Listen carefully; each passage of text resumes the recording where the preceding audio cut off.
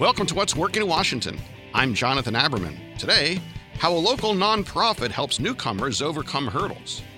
There is a great deal of need in the D.C. suburbs for immigration legal services. Ayuda started in D.C. and has been serving that community.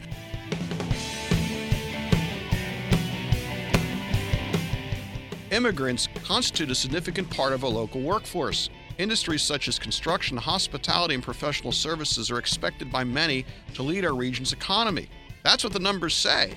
The other thing these industries all have in common, a high dependence upon immigrant workers. So who helps this community settle and thrive in our midst?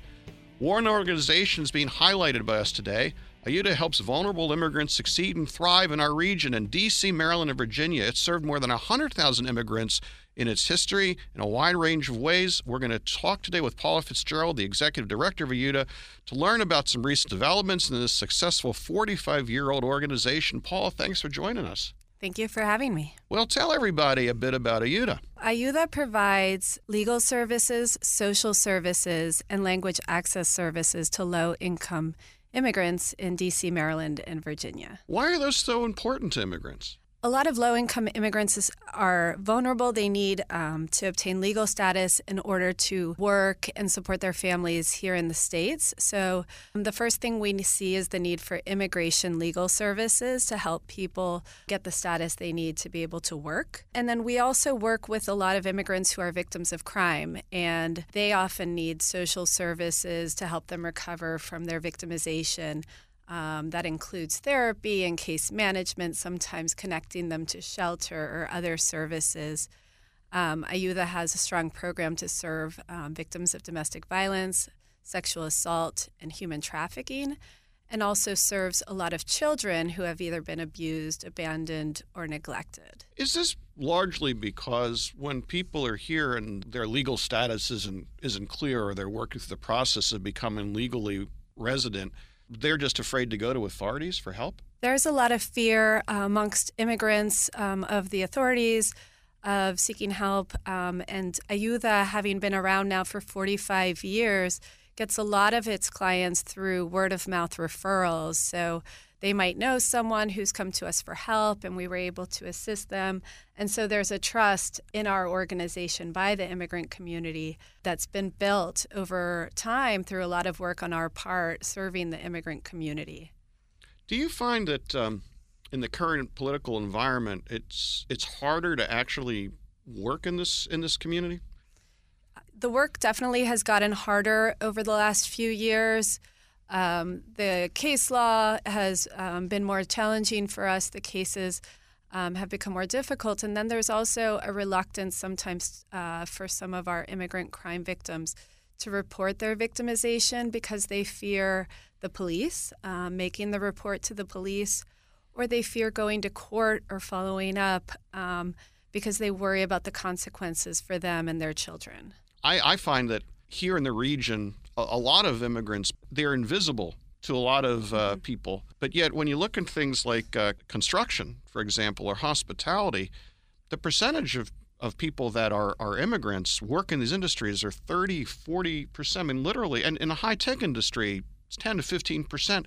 Literally, our local economy would fail without these immigrants. But yet you would think that they're not essential. I mean, how much of this challenge is providing people with the ladder step into, being part of the visible part of our community? We work with very hardworking clients, many, like you said, who work in construction, hospitality, childcare.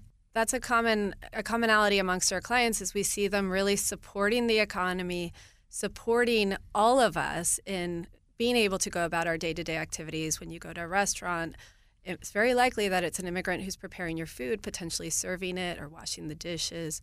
Childcare oftentimes is provided by immigrants. In order for many of us to be able to go to work, we have an immigrant who's helping us take care of our children back at home. And we see this with our clients, very hardworking, oftentimes working many jobs to support their children and their families. I do believe it hasn't quite been seen and appreciated to the extent that immigrants are supporting all of us and supporting our economy. I would also argue that with the demographics in our nation and the way things are going, that without the dynamic aspects of new entrants who are desperately trying to get ahead, you lose that entrepreneurial zeal that really has driven the country for the last 250 years. Yeah, we have a lot of immigrant entrepreneurs who open restaurants, who start construction companies, who start food trucks, for example, and are then able to hire additional people to as the businesses continue to grow and expand. So tell me, before I let you go, I noticed you just opened an office in Maryland. What does that mean for the immigrant community here in our region? There is a great deal of need in the D.C. suburbs for immigration legal services. IUTA started in D.C. and has been serving that community for a long time. What it means is that Maryland residents will have another resource in Maryland.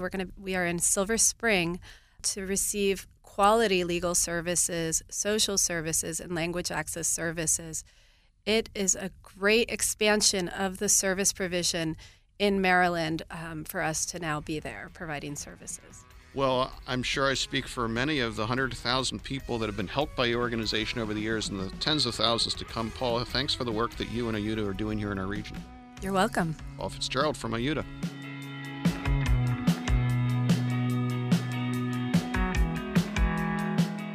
Thank you to the Greater Washington Board of Trade. The Greater Washington Board of Trade represents leading businesses, nonprofit organizations, and academic institutions and has helped shape the development of our region for over 130 years. Visit boardoftrade.org to learn how a Board of Trade membership can help your organization succeed in this rapidly changing marketplace. Thanks to Orrick, an international law firm that focuses on technology, energy, and infrastructure finance. Clients worldwide call on it for forward-looking commercial advice on transactions, litigation, and compliance. Learn more at orrick.com.